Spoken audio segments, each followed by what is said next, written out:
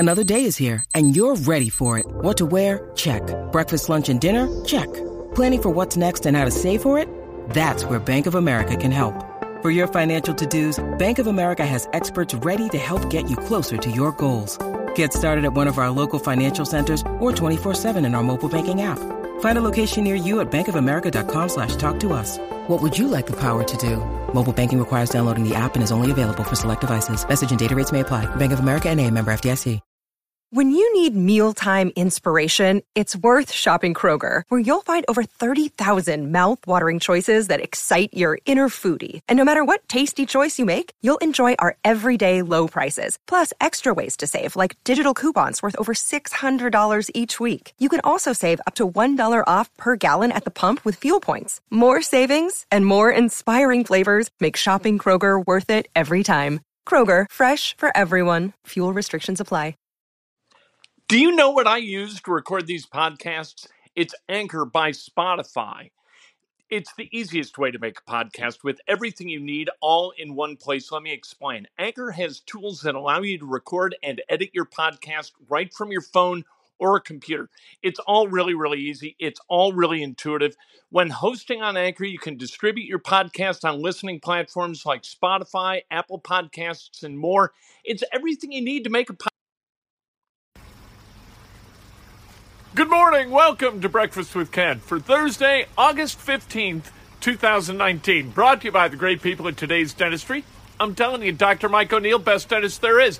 Give him a call. Become his next new patient. It's what I did 26 years ago. I've never looked back. I've never been happier. Dr. Mike O'Neill checks all the boxes. He's friendly. He's empathetic, meaning no pain. And he is absolutely professional. A wonderful office. Great place to visit. All right, let's talk about sports, nothing but sports. The Colts, they had their first joint practice yesterday with the Cleveland Browns. The second one's going to be today at 4 o'clock. Yesterday, nothing untoward, nothing dramatic, no fights, no disagreements. It looked like just productive work among two teams trying to get better. The Browns, I watched the Colts defense working against the Colts offense, and I got to tell you, the Browns offense, I think, was a little bit better than the Colts defense. They threw the ball in tight windows. Good coverage by the Indianapolis Colts. Quincy Wilson, I thought, looked really, really good, but some guys made catches. That's the way it works in the NFL. Guys are singled up. I thought that the Colts looked good, but I thought that the Browns kind of got over on them a little bit, so that was my takeaway. I tried to watch Rocky Yassin and Quincy Wilson and figure out how they're doing against big-time receivers. Odell Beckham Jr., I didn't see him do much. I'm not sure whether he went through any reps at all in the 11-on-11 or 7-on-7 work. Mayfield worked a little bit. Andrew Luck was there with his left ankle taped, enjoying himself, laughing, not doing any work, wearing a T-shirt. He was mostly clean-shaven. Looked like he had shaved that morning, but then had that growth. That's just what Andrew Luck does.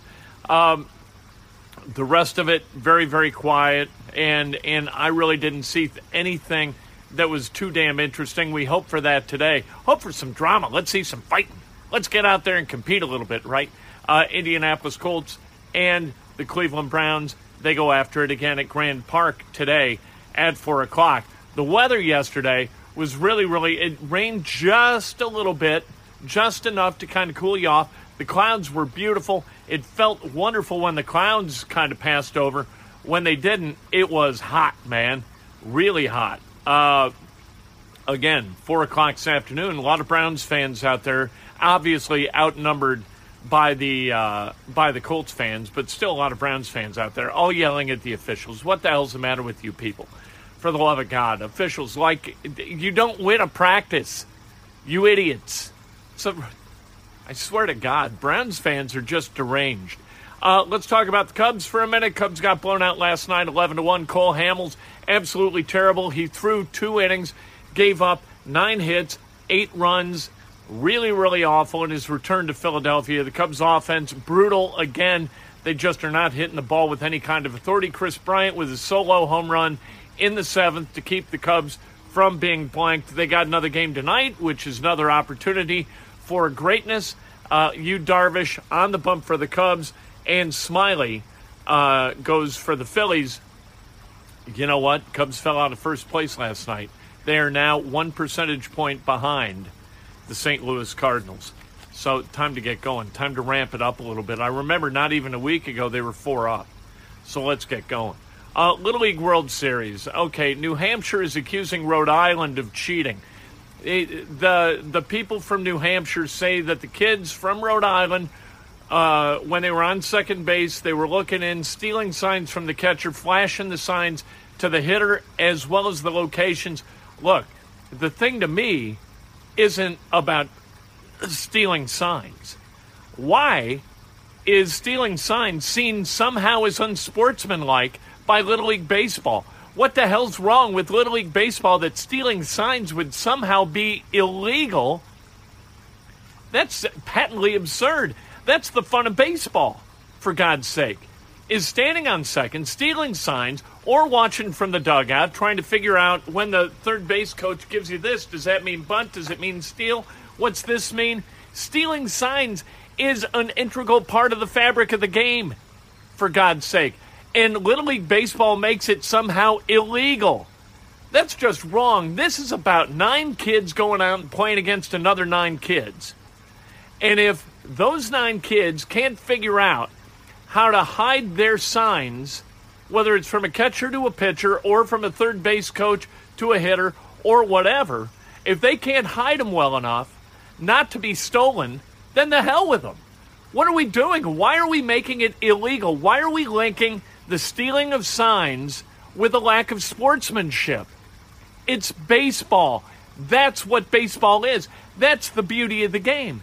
That's the fun of the game, is to figure out what the other guy's going to do and try to take advantage of it. And stealing signs is a big part of that. Little League Baseball should strike that rule from its book and tell all its teams, all the people involved, we encourage stealing signs.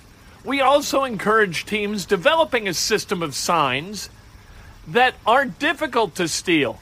This is what life is all about. Do you think that that's the way it works in business? Do you think people sit down and say, okay, you know what? We work way too hard at trying to prevent corporate espionage. We've got to somehow, maybe espionage is a little too strong a word, but you know what? A little bit of gamesmanship in business, there's nothing wrong with that, right? We do it all the time. What's this radio station going to do with that frequency? What are they up to? The quicker we can figure it out, the quicker we can plot against it. That's baseball. You start to learn gamesmanship by playing the game of baseball. And to outlaw it and legislate against it is just crazy. Speaking of stupidity, Michael Avenatti back in the news. This might be the world's worst human being. You remember this guy from the Stormy Daniels thing? And so when that story broke and they put him on the set of CBS this morning, and they're talking to him like he's somebody, I was like, look, it took me 2 seconds to figure out that this guy was a scumbag. There was no doubt that Michael Avenatti was a scumbag. So Michael Avenatti is being accused and has been accused of extorting or attempting to extort $25 million from Nike.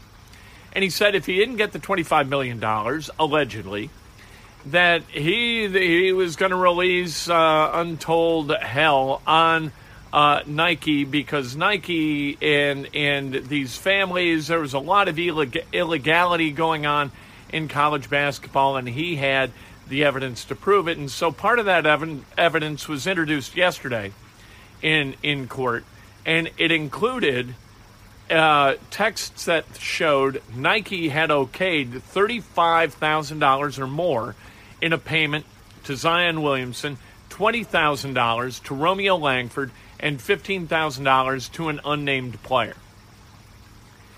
There is no evidence that Romeo Langford or Zion Williamson got any part of that cash, or that their families got any part of that cash. What this is just Nike okaying the payment according to the records of Michael Avenatti.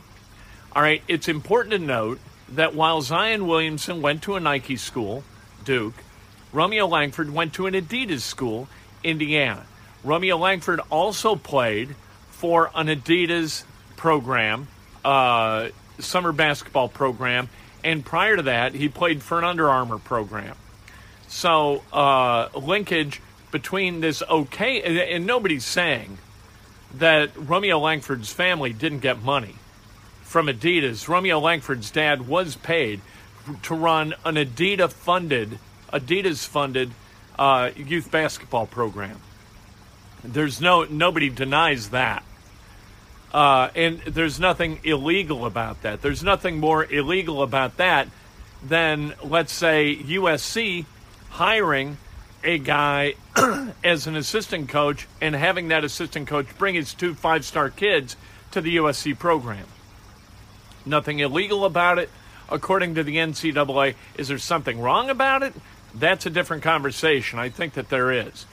But this is not a smoking gun linking Langford to cash from Nike to, determine where he's going to go to school. Obviously, because Romeo Langford did not go to a Nike school. Zion Williamson, however, did go to Duke, which is a Nike school. It gets confusing. Anywhere Michael Avenatti is involved, it's going to get confusing. And as you read through or watch the video coverage of whatever he's related to, you're going to feel scummy by the end of it. This is America's worst human being. Let's celebrate some birthdays, shall we? On this beautiful Thursday, man, I'm telling you, it is an absolutely gorgeous day in central Indiana. Get out to Grand Park and watch the Browns and the Colts practice. Hopefully we get a fracas out of this thing. Hopefully we get to some tempers flare and fists fly. Let's go. I don't want anybody to get hurt, but I love fights. Nothing wrong with a fight during a football practice. All right. Celebrating a birthday today. Myra Perk, happy birthday. Josh Holachinsky, happy birthday. The great Mark Minner, celebrating a birthday. Kara Sinclair, happy birthday. Terry Boyd, the great Bubby Brister. How am I a Facebook friend with Bubby Brister? It's inconceivable. Gary Paul, happy birthday. The great Nick Valvano, celebrating a birthday. The great Adam Rittenberg, happy birthday. Gary Dalek, happy birthday. Dave Biesing, and Laura Biddle-Bruckman, celebrating a birthday. If today's your birthday, you celebrate like hell. If it's not your birthday, celebrate somebody else. That is best done by, compliment somebody in an honest and specific way. That's a great thing to do. It makes the world a little bit better, a little bit more positive a place. You like it when you're complimented, right? So, how about this? Put the shoe on the other foot. Make an honest and specific compliment for somebody else. Nice. Hey, this afternoon, 3 o'clock, we'll be out at Grand Park. Sports and Nothing But Sports, out there talking about your Indianapolis Colts, who are going to play again. They're going to practice with the Cleveland Browns. The Fish, they're rolling. I bought some fish food yesterday. Look how happy they are down there. We'll talk to you this afternoon, 3 o'clock, Sports and Nothing But Sports.